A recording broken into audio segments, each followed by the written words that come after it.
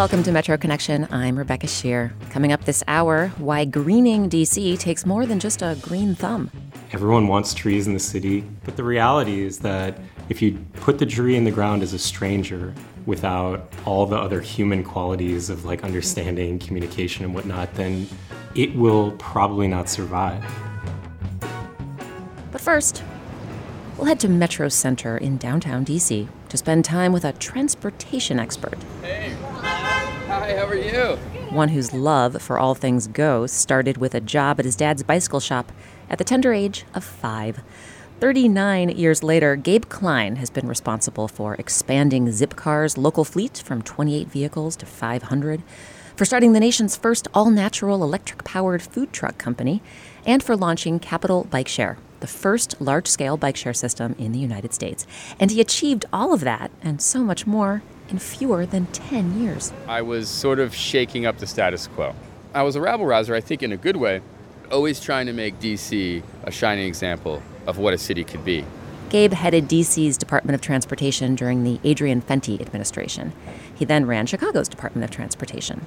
Under Mayor Rahm Emanuel, Gabe designed and built the city's Riverwalk. He created 100 miles of bike lanes, and he launched Chicago's wildly successful bike share program, Divvy.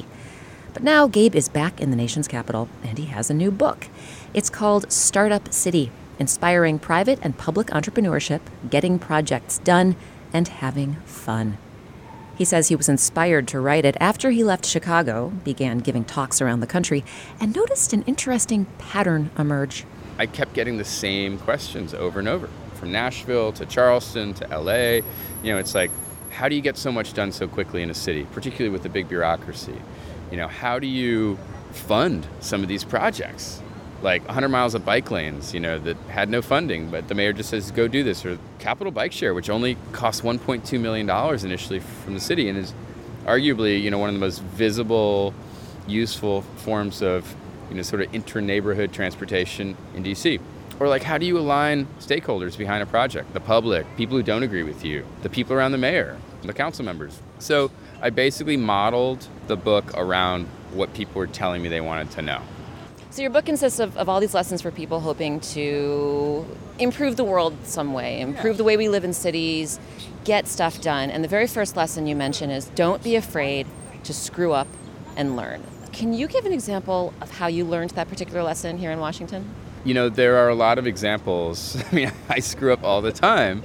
Before I give you an example, though, I'll say that I think we have a cultural problem, particularly in government, but also in corporate America, around experimentation and the ability to try things and fail. And so I think what I learned in general, you know, broadly speaking, was if you set the expectation for the public or the council members that, hey, we're going to try something, it may not work, but we're going to give it a shot. And we're going to learn from it. And then we're going to make a better decision, particularly with the taxpayer dollars, so that we'll actually have something for the long term that people like Capital Bike Share, or like our parking system here in DC. Now, with the parking meters, for instance, we said, well, we're going to have the private sector come to the table because our parking system was a disaster. And as a consumer of it, I knew that, you know, the single space meters were always jammed, they didn't work, and then you come back from the store and you got a ticket, like constantly. So I knew that if we made the system work, people were willing to pay more. And we tested, you know, 8 different systems and all these configurations of sensors and pay-by-phone systems and different parking meters. And I'll tell you that the original meter that we were planning on going with, when we put it into the street, I watched 7 people in the rain trying to use it, and they couldn't use it because they couldn't figure it out. That's why you got to put stuff in people's hands and let them try it.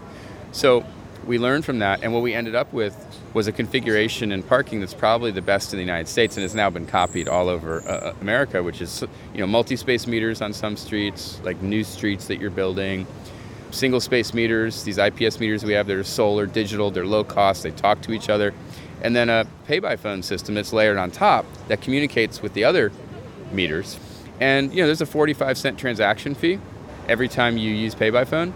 And we have the highest penetration in the world for pay-by-phone use. Almost 60% of transactions for parking in Washington, D.C. are pay-by-phone. And you know what? I've never heard a complaint about the 45-cent transaction fee, which, by the way, is pretty high. But the fact is people aren't getting tickets like they used to. And so they're more than happy to pay that for a system that works. And the meter rates have gone up, which means we're getting better turnover. The businesses are happier.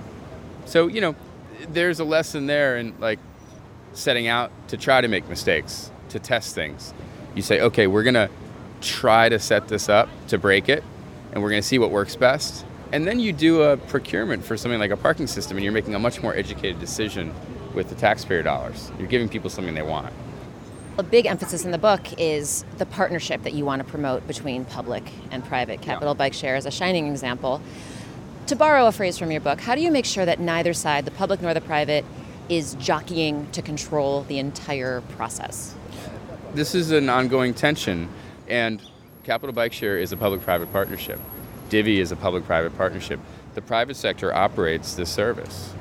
Advertisers are funding it. Citizens are riding it and paying to use it. The government is ultimately administrating it. And, one of the things that we thought was so cool when we did our first public meetings and we're launching Capital Bike Share is people came to the meetings and they were like, wait, DDOT runs this? What? Because the branding was tight, the website was good, it looked just like Zipcar, it was like easy to use. They're like, this can't be the government.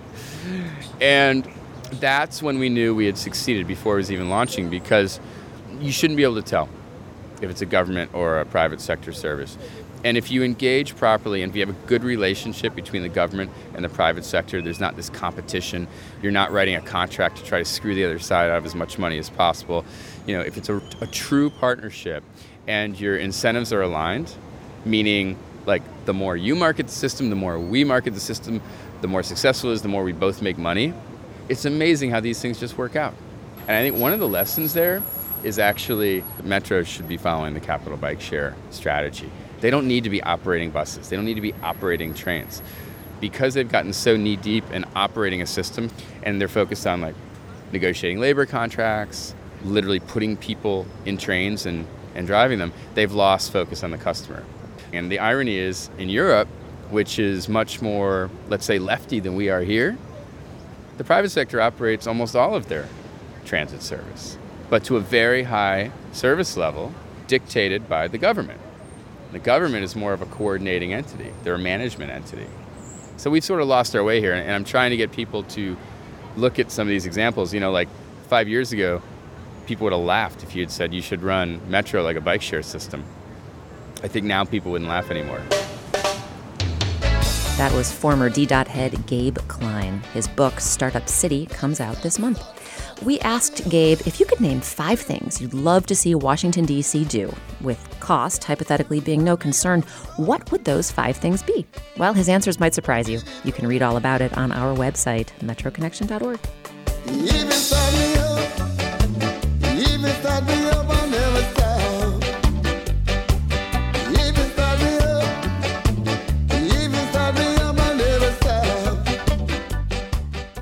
We'll stay on the transit beat for this next story to talk about Metro. These days, if you check out social media on any weekday morning, you'll see countless Metro commuters venting. Take this tweet: Blue Line offloaded at Metro Center. No explanation. Or this one: damn you, Red Line. A new group is trying to channel all that anger and angst into constructive action. It's called the WMATA Riders Union, with WMATA, of course, standing for the Washington Metropolitan Area Transit Authority. The group formed on Twitter and now boasts close to 1,500 card-carrying members. But as we hear from transportation reporter Martin DeCaro, the work of transit advocacy is no easy ride. Step back, doors closing. Rush hour makes Tim Kaiser feel like a football. I tend to be pushed around, shoved around, kicked around. When trains are late, platforms are packed, and the announcements are indecipherable garble, it's tough for anyone. Kaiser is blind. When you're waiting for an extra 5-10 minutes on the platform and it's so crowded, I can't even walk on the platforms. For the first time, Metro is officially admitting lousy service is affecting ridership. So what to do about it? How about join a union? It depends. Kaiser never heard of the WMATA Riders Union, but he might be interested in joining. If there's an issue that needs to be addressed. Like a fare hike? Something like that would work, yeah. Or the fact that there's not enough trains running, so they cram us all on the trains like sardines. So if it's a focused issue that we can sort of rally around, Yeah, I definitely would do it. We already have a list of volunteers ready and willing to go. Ashley Robbins is the chair of the WMATA Writers Union. We've had people volunteer as lawyers. We've had lobbyists volunteer.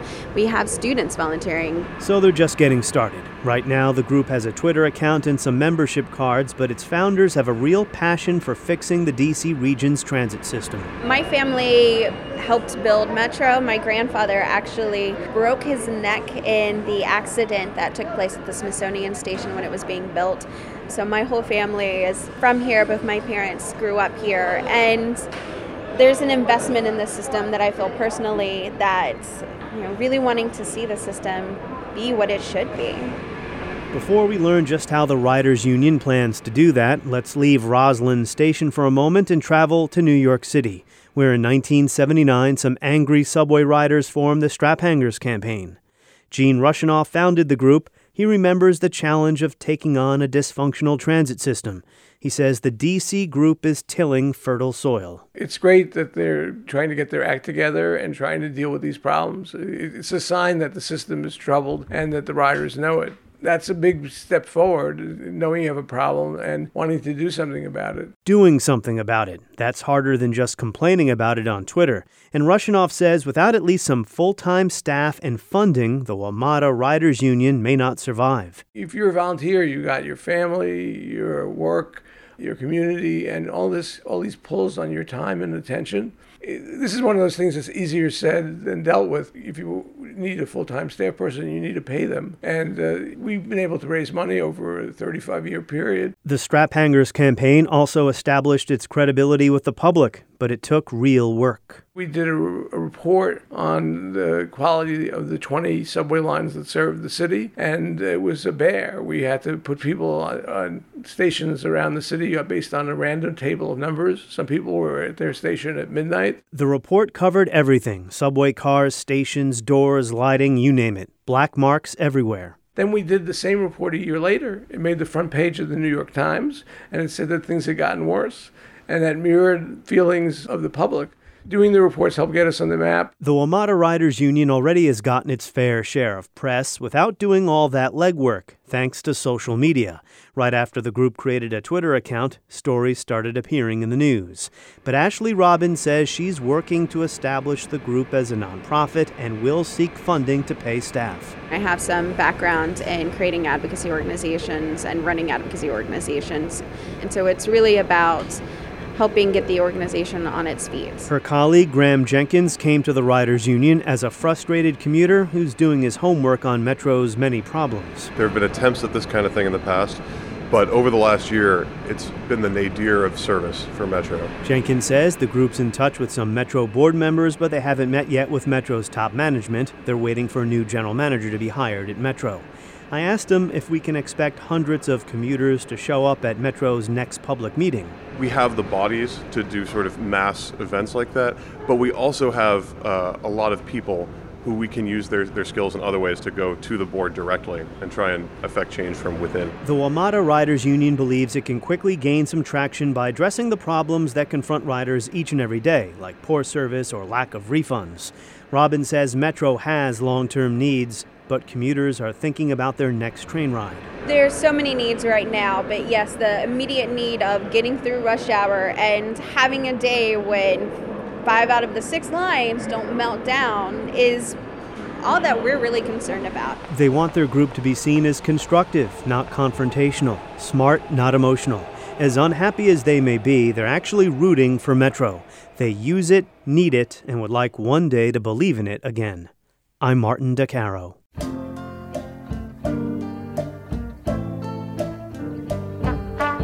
Time for a break, but when we get back, we'll hear from the man succeeding Arne Duncan as the U.S. Secretary of Education.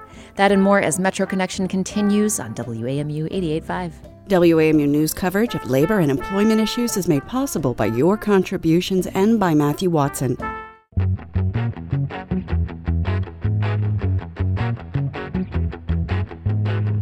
I'm Rebecca Shear. Welcome back to Metro Connection.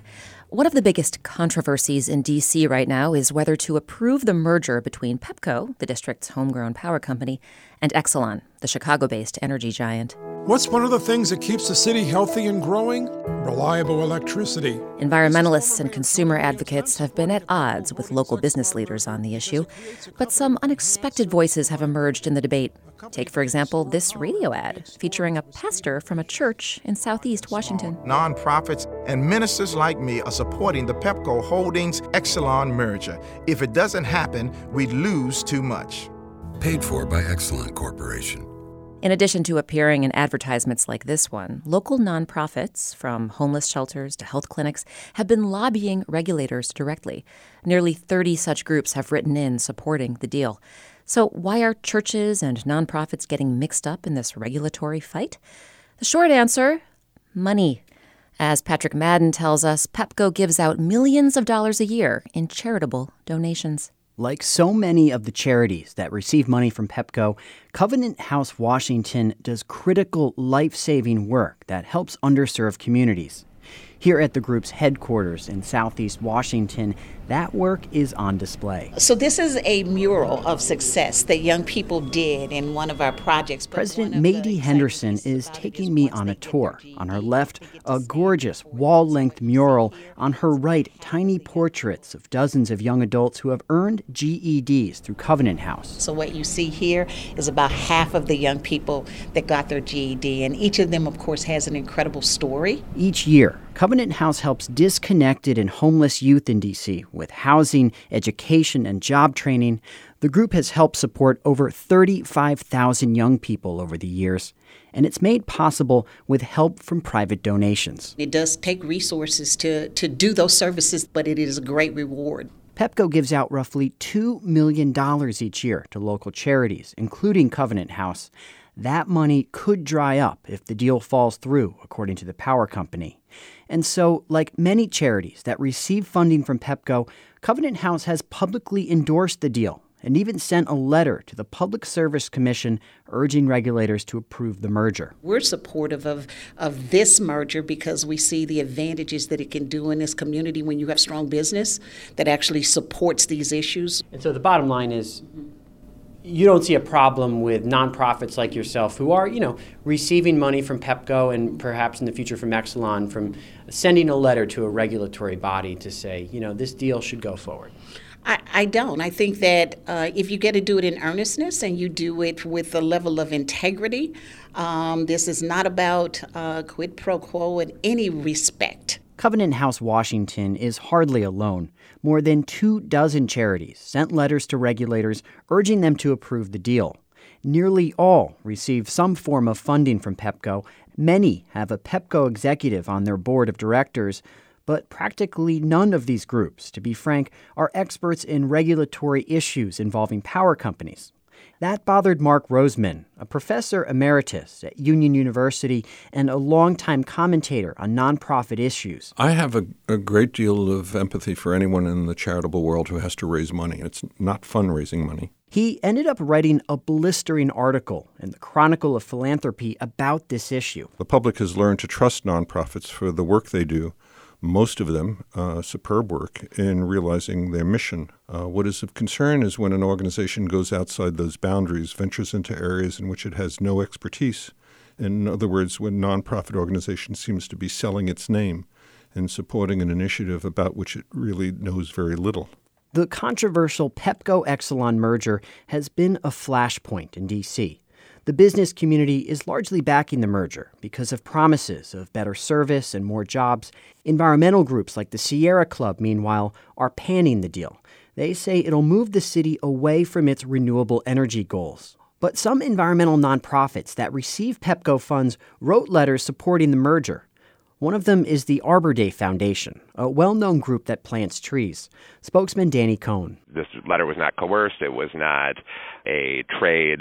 It was merely a sign of support for a company that believes in planting trees. Cohn says the Arbor Day Foundation has received roughly $500,000 from Pepco to help plant trees for customers. The initiative has helped plant more than 30,000 trees since 2011. We look at the amount of people that will be affected by the merger and the ability to plant more trees. We were not at all concerned about the loss of this partnership. Both Pepco and Exelon say they're proud of the company's long history of charitable giving. But Pepco says in a statement that if the merger fails, it could be forced to re-examine how much money it can donate each year. But Alan Dye, an attorney who advises nonprofits at Webster, Chamberlain & Bean, says organizations need to be careful. If a charity engages in an activity whose purpose is to benefit private parties, and if that activity is substantial, then the charity will lose its tax-exempt status. But Dye says writing a letter to regulators is probably not going to get a nonprofit in trouble. It's not likely substantial activity. But he says actions like this could damage a group's reputation. Basically selling your tax-exempt status to make sure you have a continuing stream of income. It does raise sort of credibility issues. Back at the Covenant House, Mady Henson says the merger is more than a regulatory issue. It's also about jobs and investing in the future of the city. I do think that nonprofits, we are important partners in this space. And so nonprofits should be weighing in on those things that can impact the work and impact the issues. And this is one of those. I tried to contact nearly every nonprofit that sent a letter to regulators. Not a single one said they felt pressured to write a letter to the commission or believed it was a quid pro quo for charitable donations. But many wouldn't go on the record to say why they supported the merger. Some said it was too sensitive an issue. And something surprising happened when I started calling around. 3 of the groups told me that, despite their initial support, they no longer back the Pepco-Exelon merger. As one nonprofit president said, "We're in a catch-22. We don't want to distance our friends. This is just territory that we're not experts in." But the groups wouldn't go on the record for fear of jeopardizing their relationship with the power companies. I'm Patrick Madden. Yeah!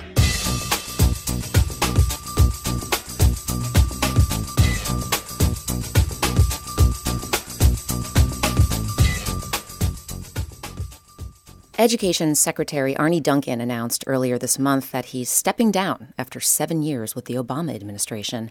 Duncan is one of the longest-serving education secretaries in U.S. history. The lanky, one-time Australian pro basketball player who's shot his share of hoops with President Obama is also a familiar face for many parents in Arlington, where his 2 children attend public schools. Duncan's replacement will be Undersecretary of Education John King. Special correspondent Kavitha Cardoza met King just a week before the announcement. She was hosting a discussion about ways to get more students to graduate college. And Kavitha joins me now to talk about King and his ideas about college completion. Hi, Kavitha. Hi, Rebecca. What is John King like? I understand he has a pretty compelling personal story in terms of how public education changed his life. Well, I'll give you the abridged version. He's from New York. Both his parents were public school educators, and they died before he was 12 years old. He says school was a sanctuary for him, and he really credits his teachers for what he calls saving his life. He got into a prestigious private school, but then he got booted out. He went on to Harvard and volunteered at an after-school program where he got interested in education.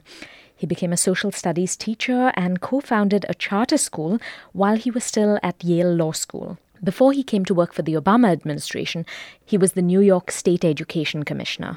And I understand he was quite controversial in New York, kind of like the New York version of Michelle Rhee, the former chancellor of D.C. schools. Mm-hmm. He generated controversy because he led the effort to transition to the Common Core state standards and a new teacher evaluation system, which tied teacher evaluations to student test scores. Now, talking about college completion and getting more young people to that point, you and King talked quite a bit about that. What are his views on the subject? Some colleges and nonprofits in the Washington metro region are already doing this, so helping students make that adjustment to college easier.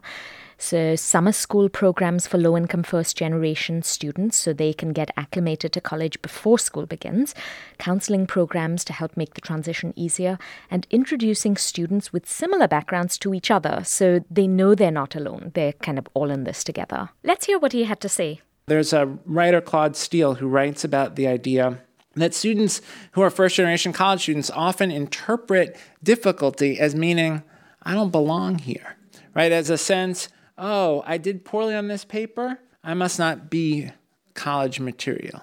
Or I'm struggling in this math class, I must be the only one. And part of what colleges need to do is help those students see college is difficult. The transition is difficult. You're not alone. Here are supports, and give students that sense, oh, people are going to help me to succeed here. One of the things he talked about was changing the incentives for higher education, shifting the focus to completion. It sounds like King is talking about changing the metric we use to rate how colleges are doing, which requires a shift in people's attitudes and values. Did you talk about ways to achieve that shift? So one way is to have a common method to evaluate colleges and have that information be public. So, for example, you can look up the website College Results Online and not look at just the overall graduation rate, but also the graduation rate by race and income. The federal government also has its own version of the college scorecard, and it's called scorecard.ed.gov. King said they've launched a first-in-the-world grant that colleges can apply for.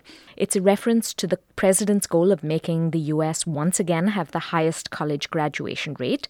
And the idea is for colleges and universities to invest in getting students to actually graduate. And say, for example, a college has this great, innovative program, to actually use the money to evaluate it and then see if it can be scaled up across the country. All right, so you've given us a good idea of what universities can do, but talking about John King, when he was a student, he found ways to succeed despite every challenge he faced. So what does he have to say about what college kids can actually do? A lot. They can find students who are in similar situations so they don't feel alone. They can reach out and ask for help, whether it's student support services or college professors. They can join study groups and college activities. He also said these first-generation low-income students can be great advocates and ask questions. One thing we're seeing across the country that I think is very powerful is first-generation college students as activists on campus, asking their university administration, their university board of trustees, what percentage of our students are Pell eligible? Are they graduating in the same numbers? Is the university providing support services? Are they helping students get internships? Are they doing the things necessary to ensure students' success? And it's very powerful, I think, for faculties and for university administrators when they see students on campus saying, here are the things we need. Here are the things that you need to do to honor your commitment to socioeconomic diversity. That was John King, who takes over as U.S. Education Secretary in January. You can hear his full conversation with Kavitha Cardoza on our website, metroconnection.org. Support for education reporting on WAMU 88.5 comes from the Corporation for Public Broadcasting.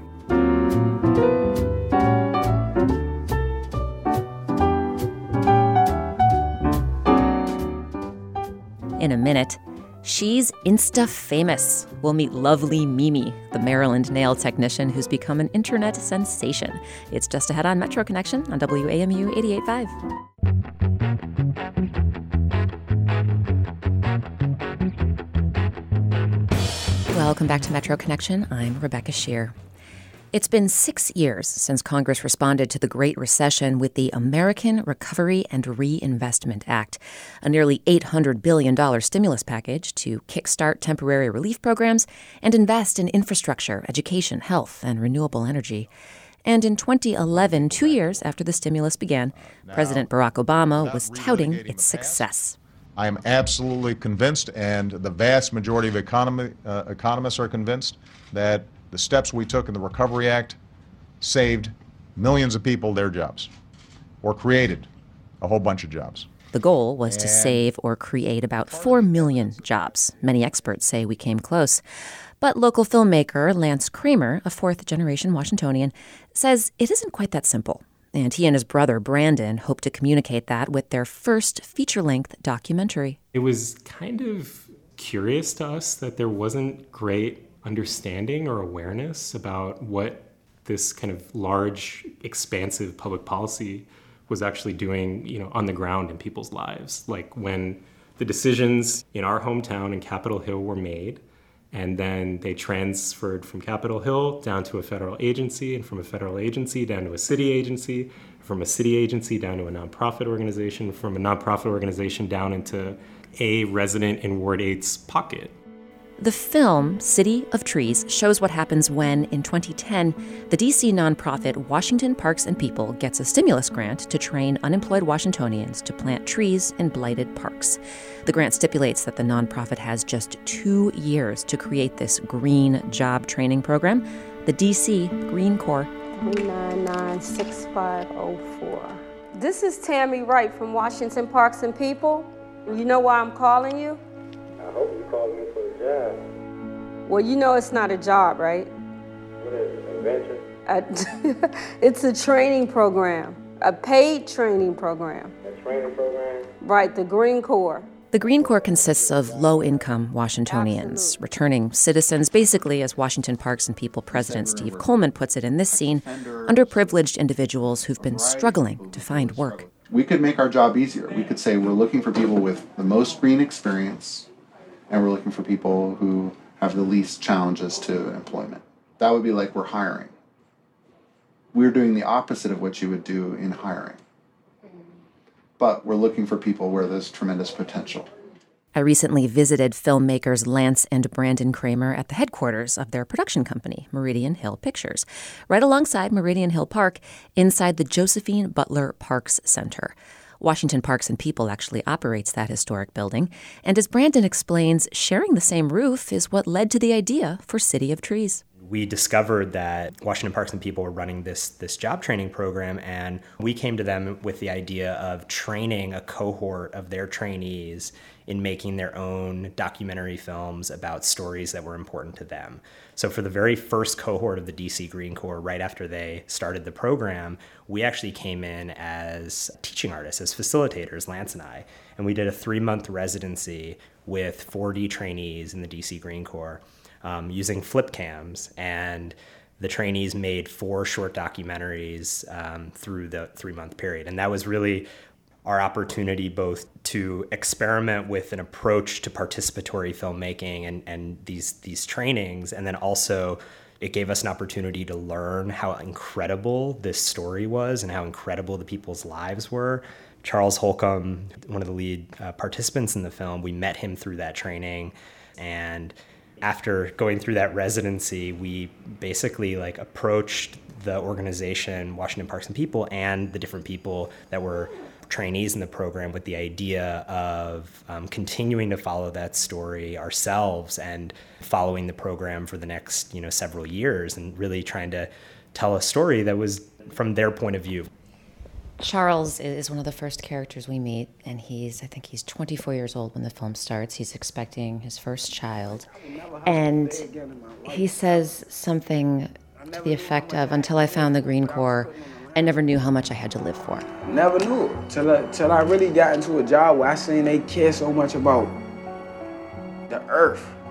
Like, if they care so much about the earth, I don't care about myself just as much as they care about planting a tree. Can you tell us more of Charles' story? Charles, I'm going to take this for Brandon. What Charles was going through, the kind of combination of his hopes for his future and also the roadblocks that were in front of him were profound. The sky was the limit in terms of what Charles thought, was possible in his career. And you could say that in a lot of respects, the roadblocks were just as great.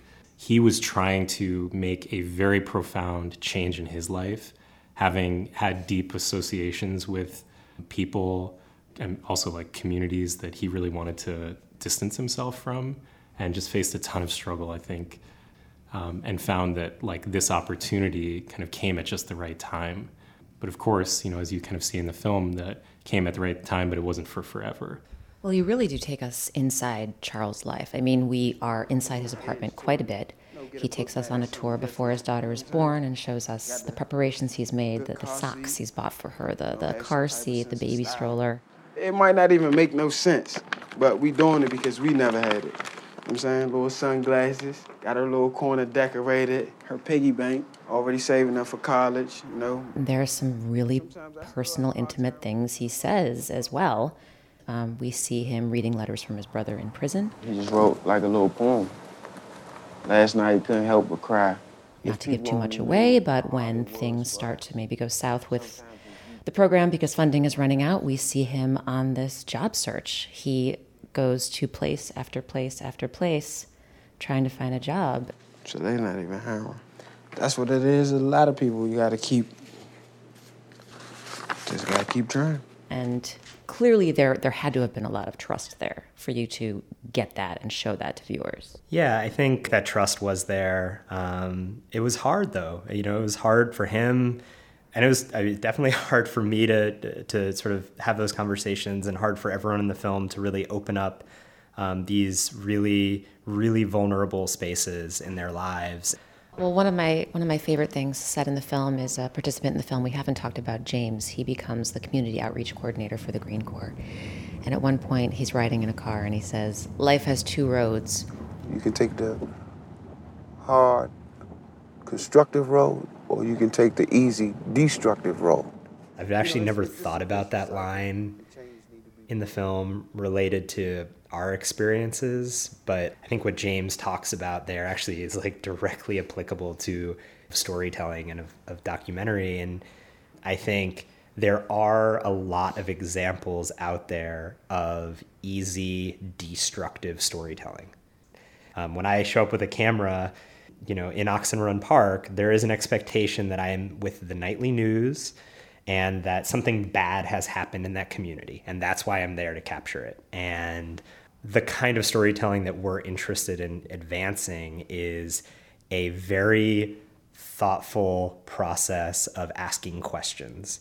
That has been the guiding principle throughout this entire process, which is why there's 250 hours of footage for a 76-minute film. It's why it took 2.5 years to film it and 2 years to edit it, because you're going down a lot of roads that are not the film, but are essential to get to the place that is the road that is the finished film. That was Brandon and Lance Kramer of Meridian Hill Pictures. Their new documentary, City of Trees, premieres this month at the American Conservation Film Festival in Shepherdstown, West Virginia. You can see images from the film and watch the trailer on our website, metroconnection.org.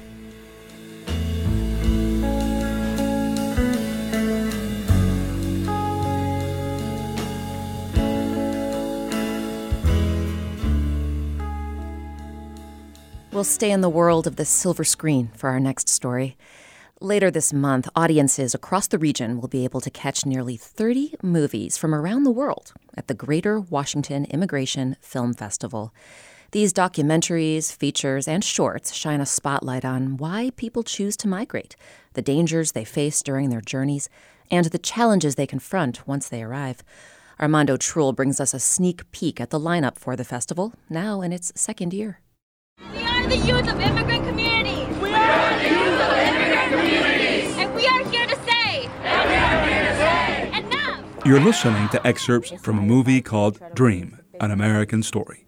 It chronicles the political movement of young immigrants brought to this country illegally by their parents, youth known as dreamers. The movement is growing every single day. And it's just not me. It's not two people fighting. It's thousands of students nationwide fighting for this. The film documents how, after years of protests, dreamers were able to win temporary legal status through President Obama's executive action. Aldo Bello is the movie's director and producer. I was thinking about the Hispanic community, and I wanted to do something that would reflect what was happening with the Hispanic community in this country. Bello owns an Alexandria, Virginia film production company. He began working on the film in 2009. He follows the ups and downs in the life of Juan Gomez, a Colombian dreamer whose parents were deported after their asylum application was denied. My mom comes in crying. She told us they were not going to reopen their case, so they'd be leaving in 6 days. My parents are gone, but it's time to face the fact and just go on ahead with your life because there's no turning back for it right now. It really caught my attention that the way that Juan Gomez was almost deported, but then he ended up being a student at Georgetown University and representing quintessentially what these dreamers are all about. Gomez graduated magna cum laude from Georgetown and landed a Wall Street job, but his temporary legal immigration status ended, and Gomez would ultimately be deported from the country he grew up in. Gomez now works as a financial analyst for a brokerage company in Sao Paulo, Brazil. He's been given a temporary visa to return to America for the film's premiere. The filmmaker, born in the United States of Chilean parents, bonded with Gomez. He wasn't born in the United States, but yet our lives could have been switched. And it was only because of the immigration status that his life has been so challenging, and yet he has done so well for himself. The Greater Washington Immigration Film Festival includes more than 24 movies that will be screened in venues across the region. Patty Apsher, co-founder of the festival. All of us in this area in our daily lives are constantly coming into contact with immigrants. Some of our parents are in Somalia with the war and so, and sometimes I get scared. Lessons of Basketball and War is about the lives of Somali refugee girls in America who overcome the trauma of unspeakable violence and poverty through sports. Other movies are timely reminders of ongoing humanitarian crises around the world, says Apsher. We're all very much aware of the European situation with the Syrians and the Afghanis and the Eritreans all coming up through Italy or through other countries and trying to get to Northern Europe. Lo sto con la sposa, which in Italian means I'm with a bride, is about the plight of 5 Palestinian and Syrian refugees who flee for their lives disguised as a wedding party. The movie is both humorous and shocking. As when a young refugee recalls being plucked from the sea and saved from drowning, only to be nearly suffocated by the corpses rescuers piled on top of him in the boat's hold. His face and eyes underscore the horror of his words. Lo sto con la sposa will have its world premiere at the Greater Immigration Film Festival. I'm Armando Truel. The Greater Washington Immigration Film Festival runs October 22nd through the 25th. WAMU is one of the media sponsors, and as part of the festival, Armando will be moderating a discussion after one of the screenings. You can learn more and see trailers for some of the films on our website, metroconnection.org.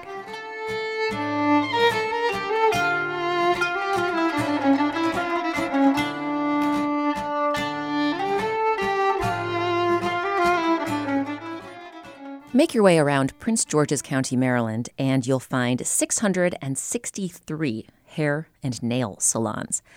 But so far as we know, only one of them is run by an internet celebrity.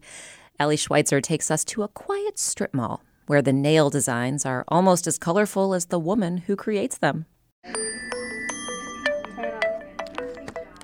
At Lovely Nails in Capitol Heights, Maryland, full nail sets start at $20. A basic mani-pedi, $30.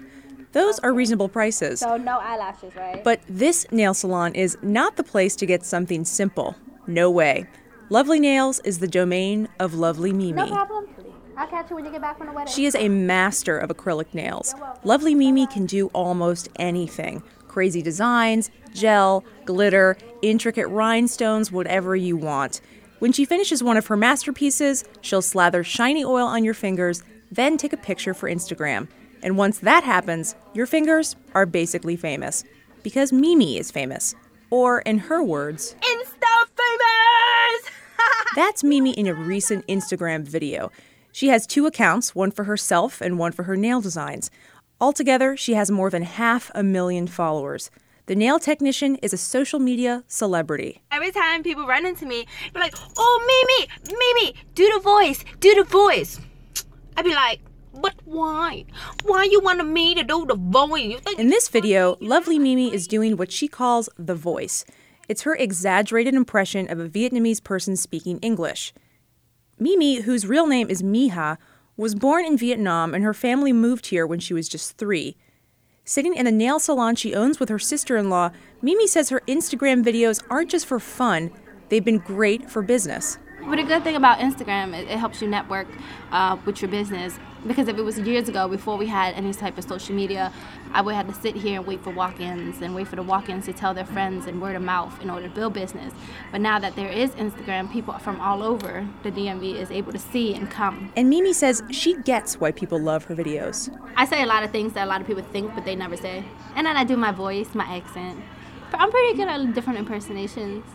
You know, what other impersonations do you do? I do like my Asian voice, nail salon lady voice. I do my African voice. I do my old man voice, my thirsty guy voice, my annoying high-pitched little girl voice.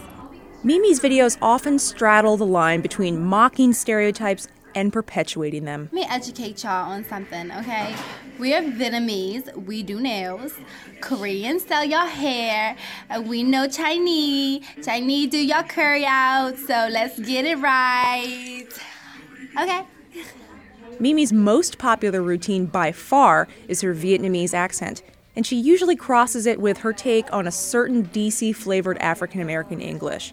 Her followers are a pretty racially diverse group, and Mimi says they can't get enough. But they think it's hilarious how I can switch up, you know, because I'll go from, like, the accent to, I guess, ratchet. Ratchet is somewhat of a loaded term. It essentially means fabulous and déclassé at the same time. But not everyone online loves Mimi and her voices.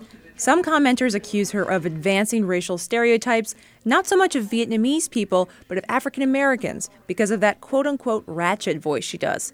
But Mimi calls that criticism hypocritical.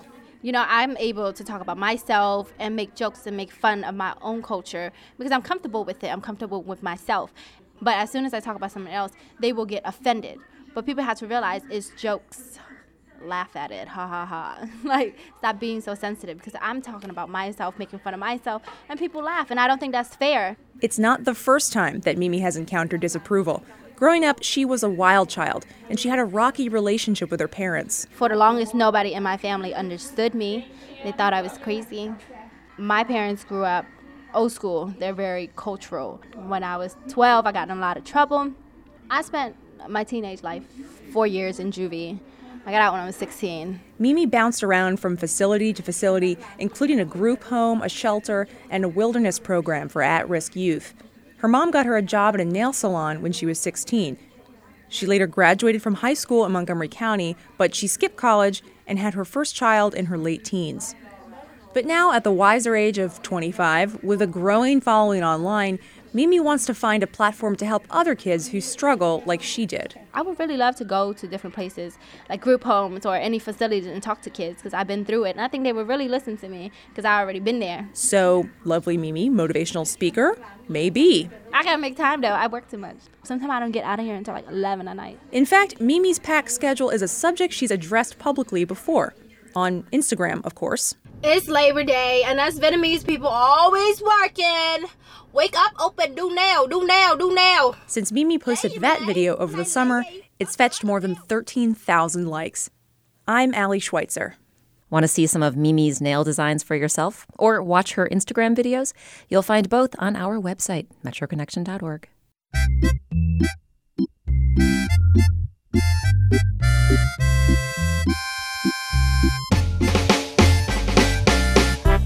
Before we say goodbye today, we'll turn the microphone over to you to read from your emails and messages about recent editions of Metro Connection. Our story on the growing number of Metro riders calling it quits with the transit system sparked quite the healthy response.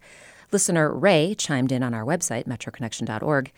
I've gladly added $800 a month to my rent and moved from Fairfax to Crystal City just so I can now walk to work and avoid that horrendous goofball mistake we call Metro. But not everyone is dissatisfied. A listener going by the name Happy DC Resident says, "What's the big deal? In 9 years of riding Metro to work, yes, there have been a couple of delays, and the wait on the weekend can be pretty long. But where is that not the case?" Continuing our journey underground, our recent story on the ferns growing in Metro's grates inspired this Facebook comment from Eric Schweitzer, who enjoys the subterranean greenery.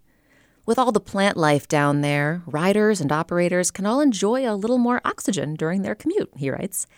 And finally, our story about the tax loophole that's motivating real estate developers to ignore vacant homes elicited strong reactions, like this one from listener David.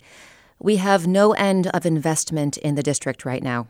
I think we can afford to be more selective and take the investment from those who want to make improvements to vacant property. Do you have a comment on a story you've heard on the show? Let us know. Email us at metro@wamu.org. Find us on Facebook or send us a tweet. Our handle is @WAMU-Metro.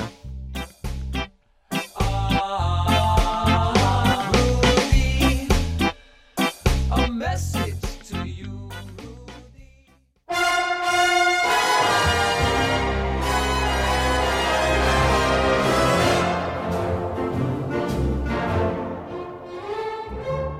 And that's Metro Connection for this week. Our theme song, Every Little Bit Hurts, is from the album It Was Easy by Title Tracks and used with permission of the Ernest Jennings Record Company. We list all our music at metroconnection.org, where you can also find links to our free weekly podcast and to our Twitter and Facebook pages, so we can stay in touch with you all week long. I'm Rebecca Shear, and thanks for listening to Metro Connection, a production of WAMU 88.5 News.